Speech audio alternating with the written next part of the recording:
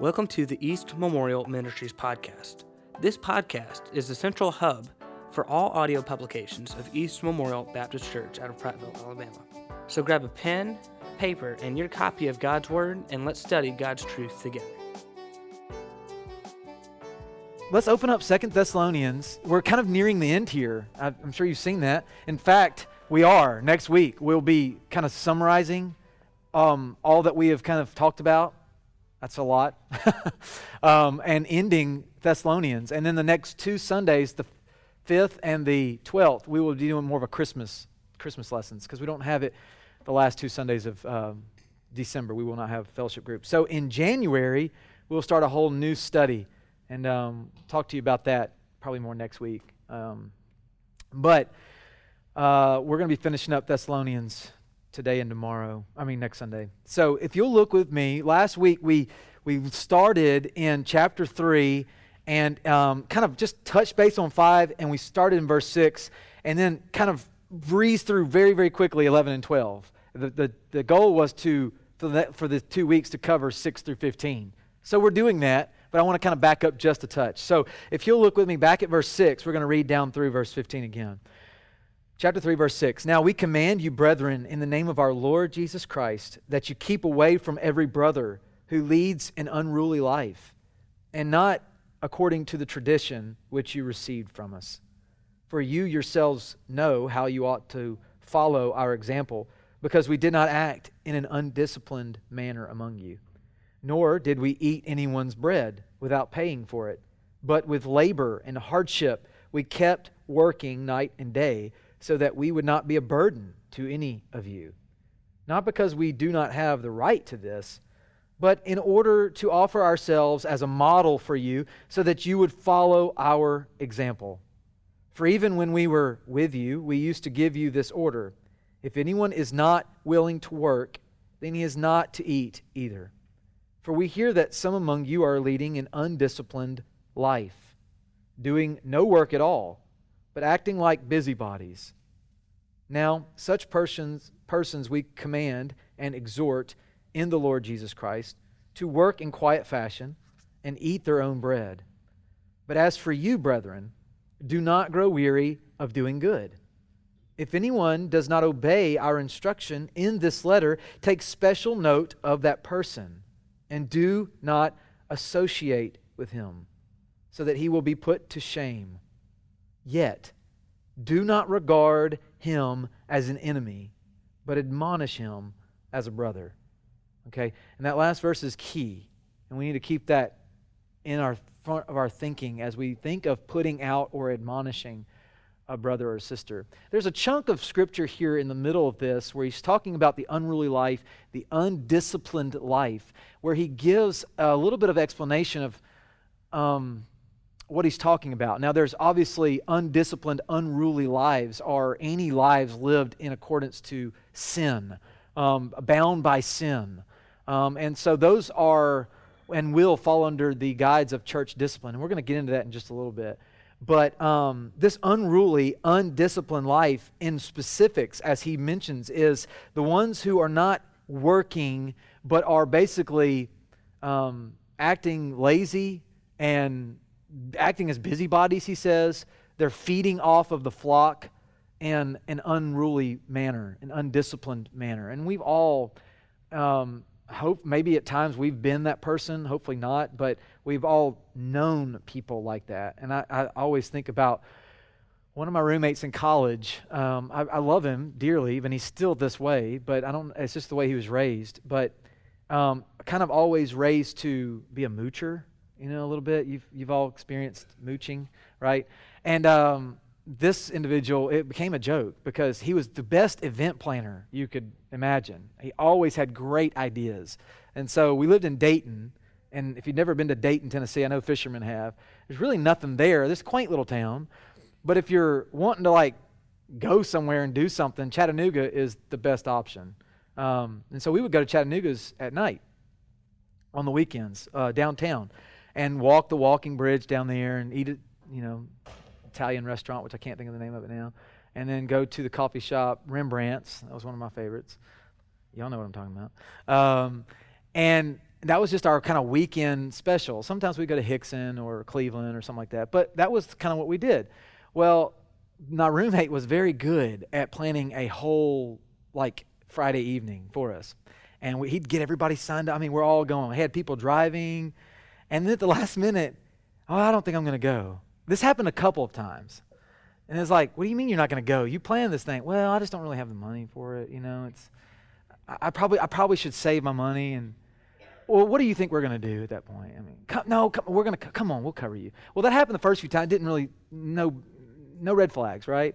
But then it started to be, or he'd go with us and then he wouldn't eat. Reluctant to do because of money. And it started to get annoying to me. Now I was his roommate. So I think some people thought that I was being a little ungenerous, but I was to the point where I'm not giving him anything because I know that he has plenty of money and he's just mooching off everybody. So unfortunately, this roommate of mine also grew up in ministry. And so it was kind of a mindset that had been established within his family because the minister's family was always kind of given to, and it was just that, speak in spiritual terms, God told me, let me pray about it kind of mentality where you're not really being spiritual, but you're just throwing terms out like that so people can help you and support you. I hate to say it like that, but there are people like that. And Paul is admonishing those people right here. He says, don't be those people for the sake of the gospel. And for the lost people, don't be those who are not working and yet mooching off of everybody. Don't be busybodies. He talks about, we talked about last week in Timothy, the widows who he encourages to get married. Timothy does. Young widows so that they don't go from house to house and making their business everybody else's and trying to, stir up trouble. Get busy. Stay active. And last week I mentioned people who retire. We retire. People retire now at 65, they push it to 68, maybe to get more retirement. But people are a little younger today than they used to. I mean, my grandma was old when she was 40, it seemed like. She had the white curly beehive hair, and she was retired, I don't know. Now grandmas look like they're 35, and they're still working, and some are, yeah.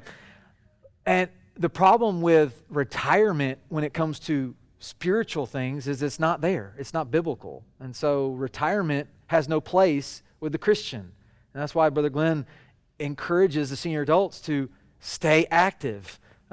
Just because you're retired in the workforce doesn't mean you're retired for the Lord. There's still a lot of work to be done. There's a lot of breath to be had. All of that was kind of mentioned last week. Now that was extra, okay? But it goes along with what Paul is speaking here. Keep busy. The idle mind is the devil's workshop. We know that phrase, and it's true. Stay busy. Keep working. Now, what I want to pick up is verse 11. We kind of breezed through this at the end last week. But in verse 11, verse 12, he says, now such persons we command and exhort in the Lord Jesus Christ to work in quiet fashion and eat their own bread. And then I took you to 1 Thessalonians chapter 4, verse 11 and 12. So he mentions this in 1 Thessalonians 4, 11 and 12, where he says, and to make it your ambition to lead a quiet life. So this is kind of repeating verse 12 of chapter 3 of 2 Thessalonians. Make it your ambition to lead a quiet life and attend to your own business and work with your hands, just as we commanded you. And then verse 12 of chapter 4, 1 Thessalonians says, so that you will behave properly toward outsiders and not be in any need. Again, there's this gospel focus that he's called us to and he's admonishing in. He says, lead a quiet life, attend to your own business, work with your hands, and in verse 12, so that you will behave properly towards outsiders. I think that's a great point that Paul brings up, and it's good for us to go back and look at it again, because when the world is looking at us, we shouldn't be the sloths. We shouldn't be the lazy. In the workplaces, as we obey our employers, no matter if they're godly men or women or not, we should be the ones that outsiders can look at and say, they're really hard workers. They're really good at keeping to their own business. They're not the ones walking around and slapping people around trying to get them to do what they think is best. All of this is in the guidelines of the Christian standard, the Christian living category. So living a quiet life, again, like I mentioned last week, it's being content with being unknown. And some people are going to be pushed to the forefront because they deserve to be so. And some people really want to be in the limelight, and maybe they don't need to be so, right? I joke, and if anybody's in here has ever asked me in the choir to sing a solo, please don't take this the wrong way. But I joke with Linda because when I first got here and took over from Michael Evans, there was like a audition process in place for solos. I could not stand that. Now, I get it. There are times, and I remember when Josh Tobias auditioned. I didn't know that boy could sing. By the way, Josh Tobias can sing. And he came and he sang, and we were all like, oh my goodness, Josh. And I would have never known that, if there wasn't an audition. But it was super awkward because, I'm just going to tell you, the ones that should have been singing, they didn't audition. And maybe it was a little bit of like, well, he knows how to sing, I'm not going in there. And the ones, for the most part, that were auditioning, it was hard. Now, not everybody. Like I said, there was some golden nuggets in there. But it made it really awkward for me, all right? Year after year, to have to be the negative, to say, I'm sorry you didn't make it. And then to have to explain. I even had somebody ring my doorbell one night after Wednesday night. It was like 10 o'clock, and I went to the door, and it was an individual that just wanted to know why. And I was like, oh, Lord, I'm not prepared for this. This isn't even spiritual advisement. This is a talent-based thing. I don't like this, and awkward. I say all that to say is sometimes the ones who really want to be in the limelight shouldn't be. And the ones who need to be, they are going to be elevated by the body of Christ because they're recognized as being a person that needs to be. I think of John MacArthur. If you know his story, he went to what used to be a Methodist church. Grace Community Church they're not Baptist now, but they were Methodist before he got there. By the time he was there, it was a community church, but it was Methodist in roots. And it's interesting to hear them talk about when he came, because he was mostly a youth speaker at that point. So he had a lot of fire in his bones, and he did a lot of youth rallies and retreats. Well, he came to the church, and because he had been there a couple times before, but this time it was in view of a call for the pastorate. And I think it was probably, 200 or 300 members. He talked about that where their Sunday school classes met were in chicken coops outside. So they had this chapel building, and then there was like chicken coops where the Sunday school classes met for fellowship groups. And but he came, and I think his message, the very first time he preached there officially in view of a call, was like, it was definitely over an hour, maybe even more like an hour and 15 minutes. And he went and sat down, and his wife said, well, you just ruined your chances of being pastor here. He's like, well, that clock wasn't working in the back. Well, he said they actually called him back, and they wanted his preaching. They said, we really want a preacher like you to come and to preach the word of God to us. And I think there was a little bit of a comment made, like, maybe not quite as long, but definitely preacher. He said he got there the next Sunday or whenever it was that they called him back, and he said there was this gigantic clock on the back of the wall. But he went there to a small little church, and never would have dreamed, and it wasn't even his dream to be heard on the radio station. But he had this man that was a tape record. He liked to, record messages on tapes, and he just felt like it was his ministry to be able to tape and record John MacArthur. I think it even started on 8 tracks, and then it went to cassette tapes, and send those to the shut-ins at their church. Well, John was like, well, yeah, do that. That'd be great. And so, again, there was like a reminder that if people feel called to a ministry, as long as it's endorsed and the pastor's okay with it, that doesn't have to be the pastor's responsibility. And so there's a lot of times people will bring ideas to the ministers, and we're like, it sounds great, we just don't have time to do it. You can do it. And they're like, oh, no, I don't want to do it. I just thought you could do it. And it's like, well, it's not going to get done. I'm sorry, it's a great idea. But John said, yeah, sure, do that. Have a tape ministry. Well, that tape ministry turned into Grace to You. gty.org. If you've ever seen Grace to You, all those sermons, that's what that started with. So it started with them mailing tapes to shut-ins, and then it turned into, over the years, mailing tapes to anybody who wanted to subscribe to them. And they were going all over the world. And then the guy tapped into the radio station, which helped blow it up. And his dad had a radio broadcast in Michigan, Chicago areas, maybe in Illinois, I'm not real sure. But it was somewhere on the East Coast side, and John's messages were being pumped through there. And so it just turned into something that John didn't have a dream for. It wasn't like he was trying to push himself, but he was a good speaker, a wonderful preacher and exhorter of the Word of God. And so, yes, he has been pushed, and I believe wholeheartedly that if you agree with everything John teaches or not, he is, I think he's even surpassed like Charles Spurgeon of our day. I mean, the man is just consistent, and his messages are going to be out there forever. He is so wise in his teaching of the Word of God. He never strays from the Word. He teaches the Word with the Word. And he has been a bulwark when other people around him who have risen have also fallen. And so I believe that men like that will be at the forefront. But being quiet and living a quiet life is to be content. It's to be content with being unknown or unnoticed. It's to be content with just doing what's right, always being obedient. Not walking around being a busybody in people's lives, wanting to be elevated in the workplace or in wherever, but being obedient in whatever situations that faces you or comes about your way, you be obedient in that moment. And so it is, and he mentions, if there's a brother or sister in sin, living an unruly, undisciplined life, then we are to follow up with that. That's not, when he says don't be a busybody, he doesn't say shut off everything, be blinders, and act like you don't see anything. Avoid all contentiousness. No, sometimes we have to be that person as being obedient to the Lord. But we're not going around rooting out people and trying to hunt out things that are going on in people's lives. That's not what we're called to do.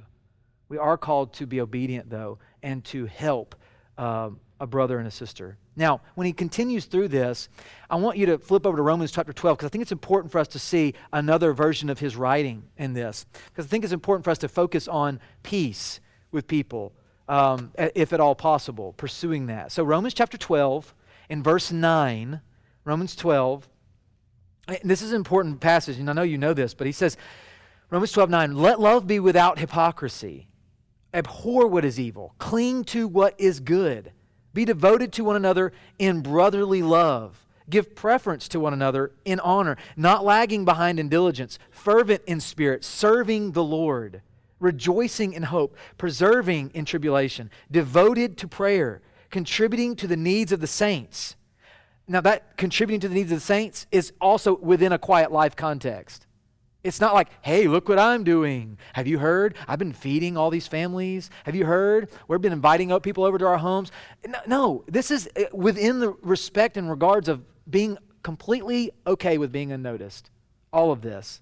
Again, verse 13, contributing to the needs of the saints, practicing hospitality. Notice he doesn't say, this is a command. We are to do these things. But again, it's not to ding our bells. This is in obedience to the Scriptures. It should be natural. It should be normal. Verse 14, bless those who persecute you. Bless and do not curse. That's hard. Verse 15, rejoice with those who rejoice, and weep with those who weep. That's also hard. Because oftentimes when people are rejoicing, sometimes we're weeping. Not because of their rejoicing, but because our sinful nature tells us, why can't it be like that for us? And so sometimes it's hard to rejoice with others. But the Bible says, Paul says, God says through Paul, to rejoice with those who rejoice and to weep with those who weep. Sometimes when people are weeping, we're thinking, grow up. Things are so much better if you just open your eyes. But the Bible says to meet them where they are, weep with them, show them. God is good. God is sovereign. We need that when we are weeping. So again, 15, rejoice with those who rejoice, weep with those who weep. 16, be of the same mind toward one another. That's also hard. Do not be haughty in mind, but associate with the lowly. We're not better than anybody else. We need to remember at the foot of the cross, it's a level ground. So that's important to remember. Be the same mind toward one another. Do not be haughty in mind, but associate with the lowly. Do not be wise in your own estimation. That's tough. All of this is not easy. Because if you're like me, I can read a book and be like, oh, I'm so pumped up. I'm not really thinking this, but I'm so pumped up because I finally got it. And I don't realize I'm going to lose it tomorrow, but I've got it. I've got it, right? And it's like I'm in that context, and anybody in that moment that's not living in that context and that doesn't get it is just stupid, ignorant. What's wrong with these people? And then I back up and remember, I'm a sinful person. I am haughty in my mind and my thinking. I don't like to associate with the lowly. I get angry and irritated with those who aren't studying, those who aren't gleaning from the Scriptures. I need to associate with them. I need to encourage them just as I need encouragement and will so tomorrow if I am out of the Scriptures. Verse 17. This is hard too. Never pay back evil for evil to anyone, not even when you think it's right. He says, respect what is right in the sight of all men. Respect what is right. Now, look at verse 18. I heard Brother Glenn preach a message on this a couple years ago. I had notes galore on this that he had given, but he says, if possible, so far as it depends on you, that means the burden falls to us as believers.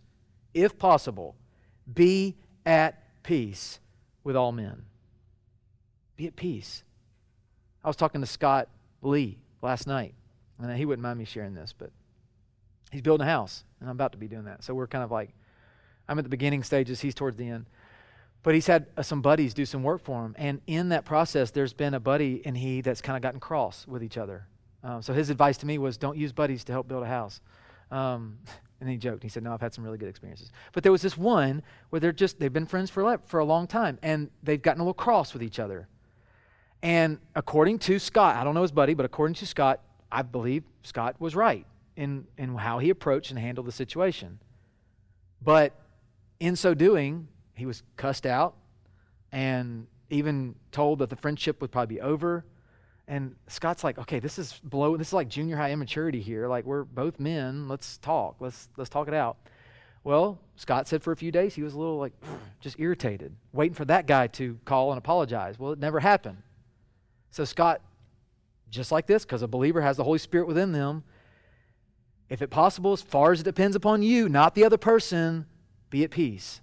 And so he's sitting here driving one day. He's like, I need to make peace. Even though I feel like he's wrong, I need to make peace because it's on me. And so he called up the brother. He said, look, we need to be able to talk to each other, frankly. That's what friends do. But I shouldn't have handled it that way, and I'm really sorry. And I don't want to lose your friendship. And that's all it took. I mean, the guy was like, I'm so glad you called. I was wrong too. I mean, it just like broke the ice. Sometimes we're so bullheaded, we don't want to do that. But Paul says, if possible, the burden falls on you, be at peace with all men. Look at verse 19. He says, never take out your own revenge, beloved, but leave room for the wrath of God.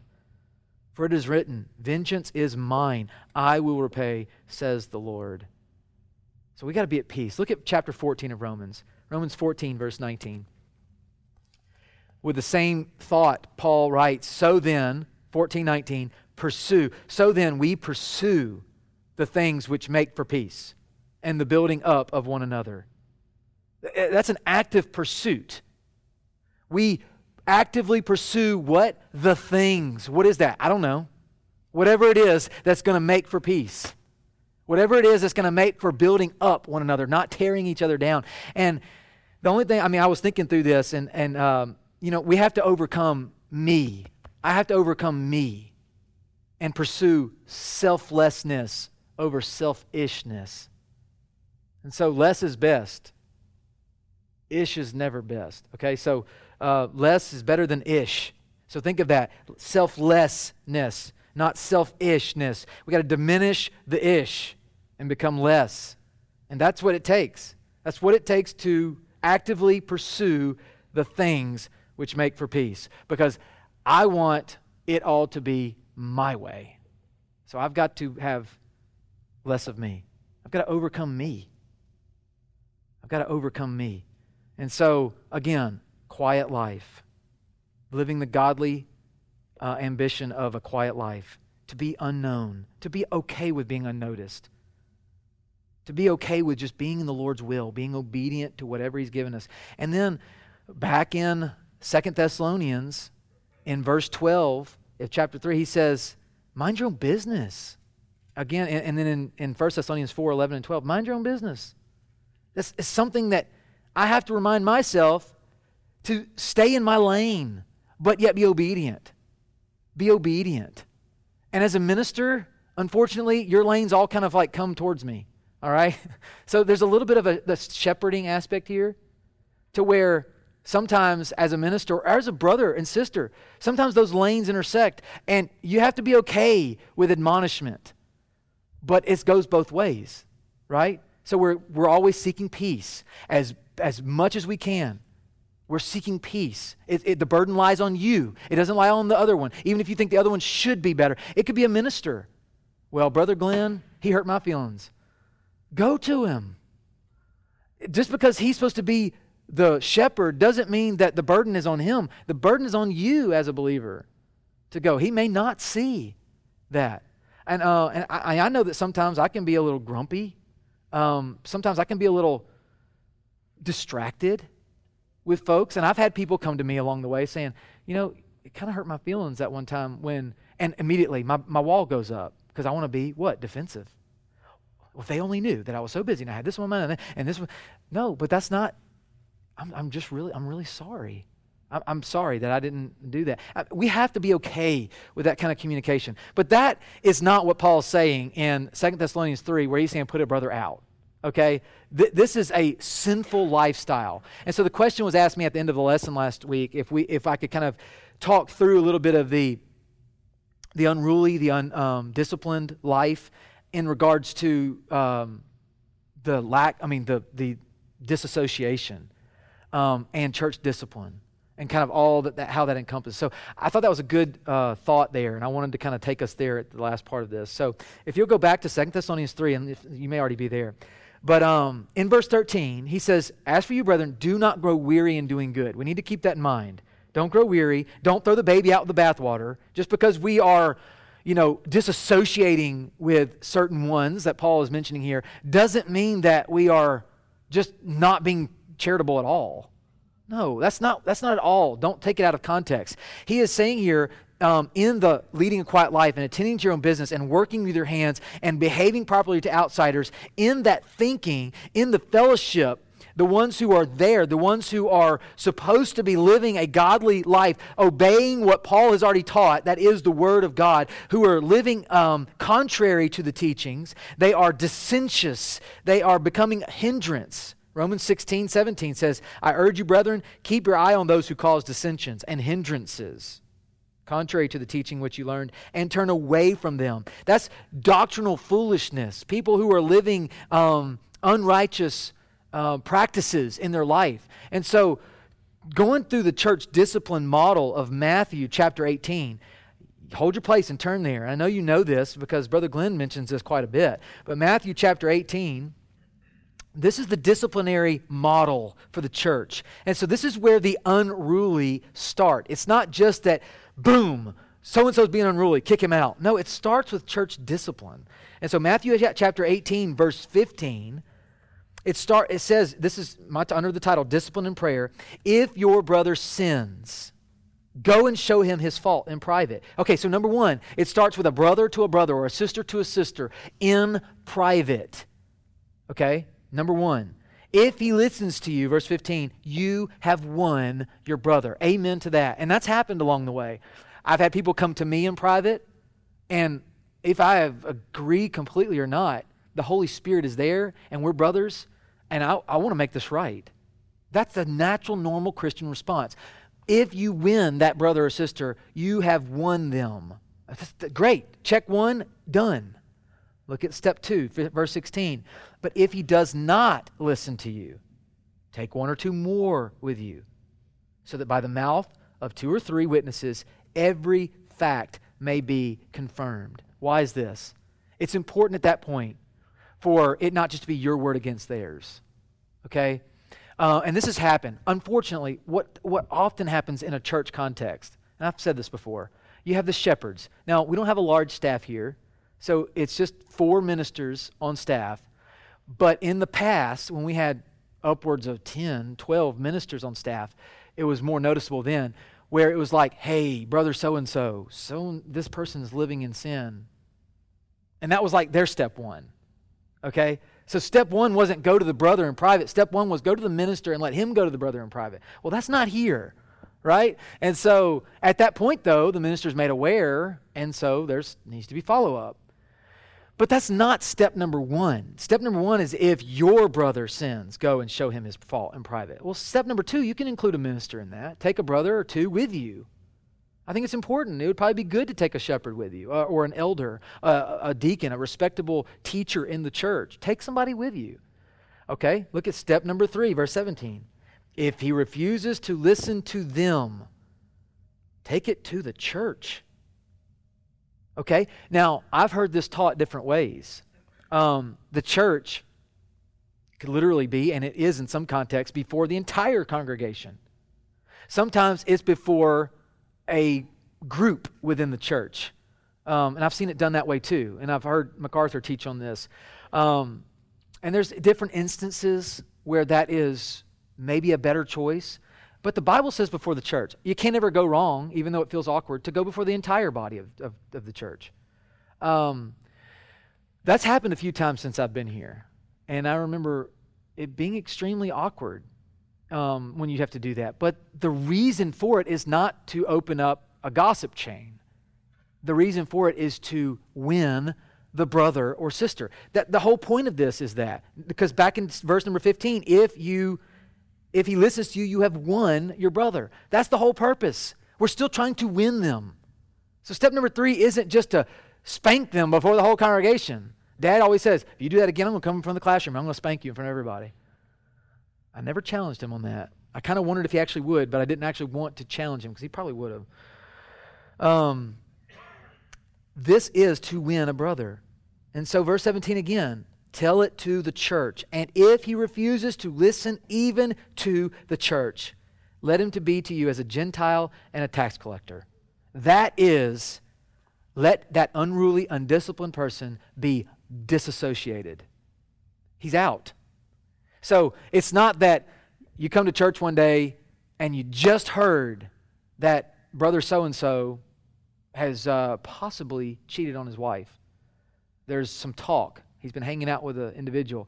You don't go to that brother with another one and say, you're out of here, boy, and you just kick him out the door. That's not what Paul's talking about. There is a chain that goes through here. Does that make sense?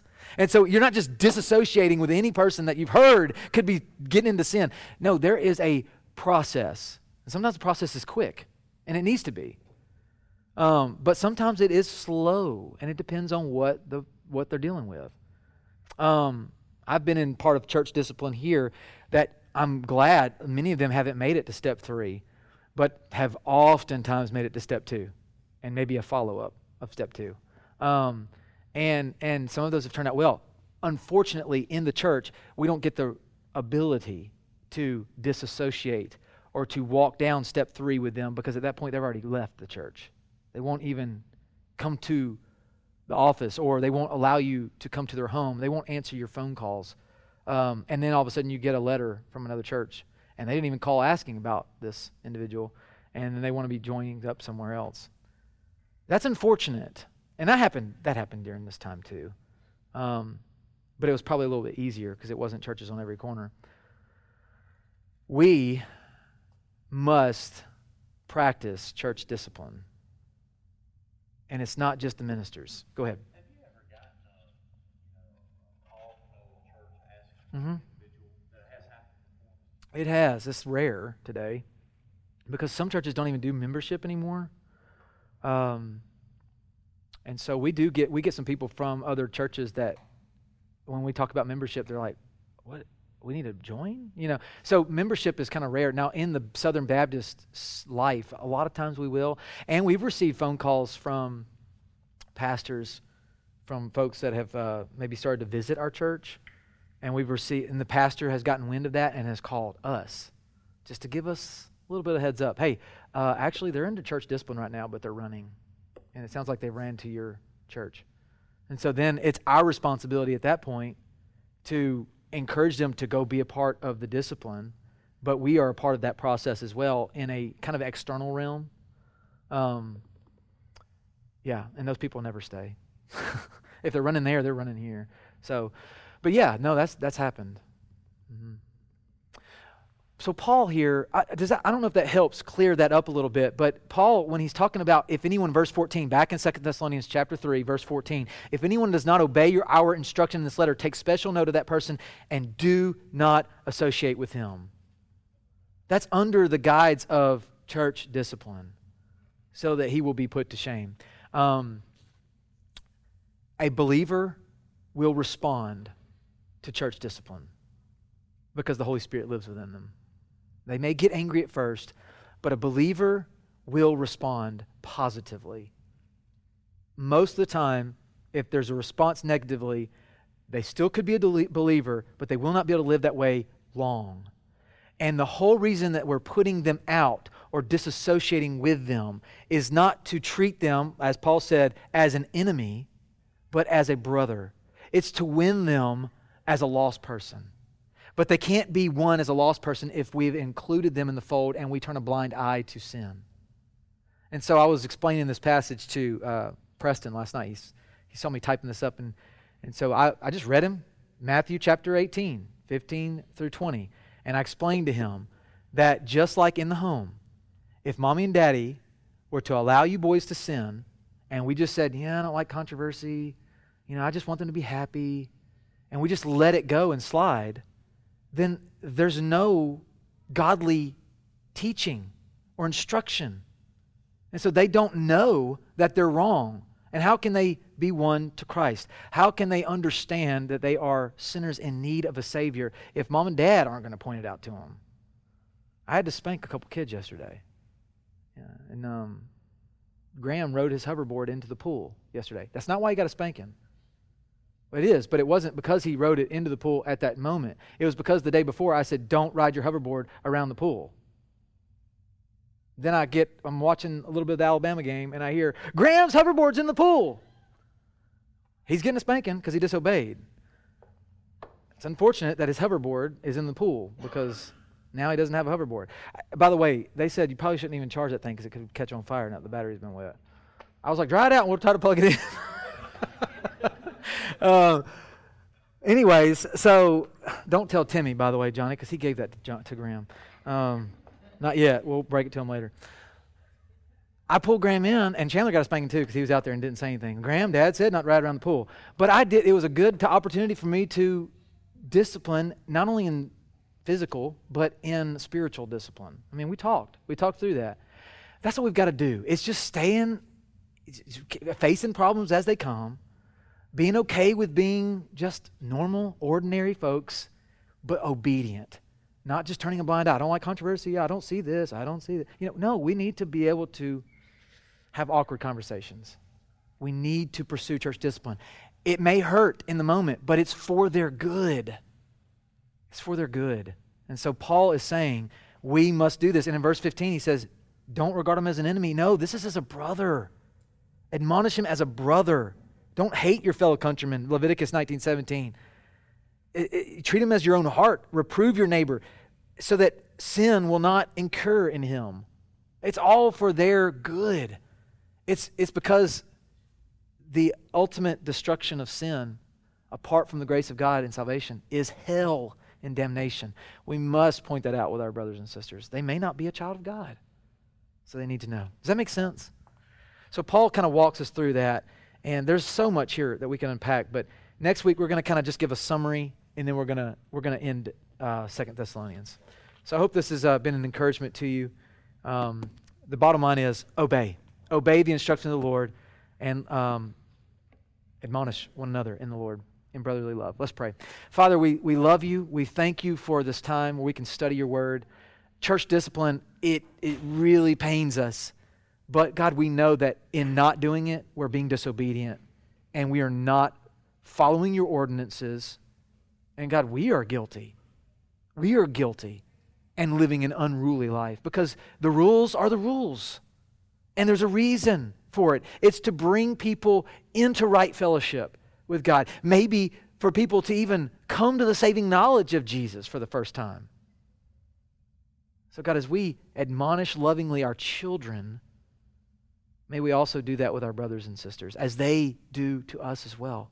May church not just be a social club where we come together and do the churchy things, but may it really be a self-help group, a meeting house where we come together and we don't have airs. We know that we're all rotten, dirty, wretched. And the only thing that allows us to have our heads held high is that God has saved us. He is holding us and keeping us, and it is only by the grace of God. Undeserved, but by the grace of God that we stand, that we have our being, and we know that Christ holds us in all things together. So help us to see it that way, to lovingly encourage one another, because the sins, lust, and struggles and temptations are so strong. So as we fight this together, as we battle on together, help us to love one another, encourage one another, and win the lost. Father, we love you. We thank you for this time. Be with us as we worship together in the next hour. Our pastor, as he preaches, hide him behind the cross. May we respond in like manner. In Jesus' name, amen.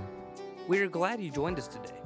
If you have any questions about what was discussed on today's podcast, send us a message on Facebook. Email us at info@eastmemorial.org or call our church office at 334-365-7500. Thanks for listening.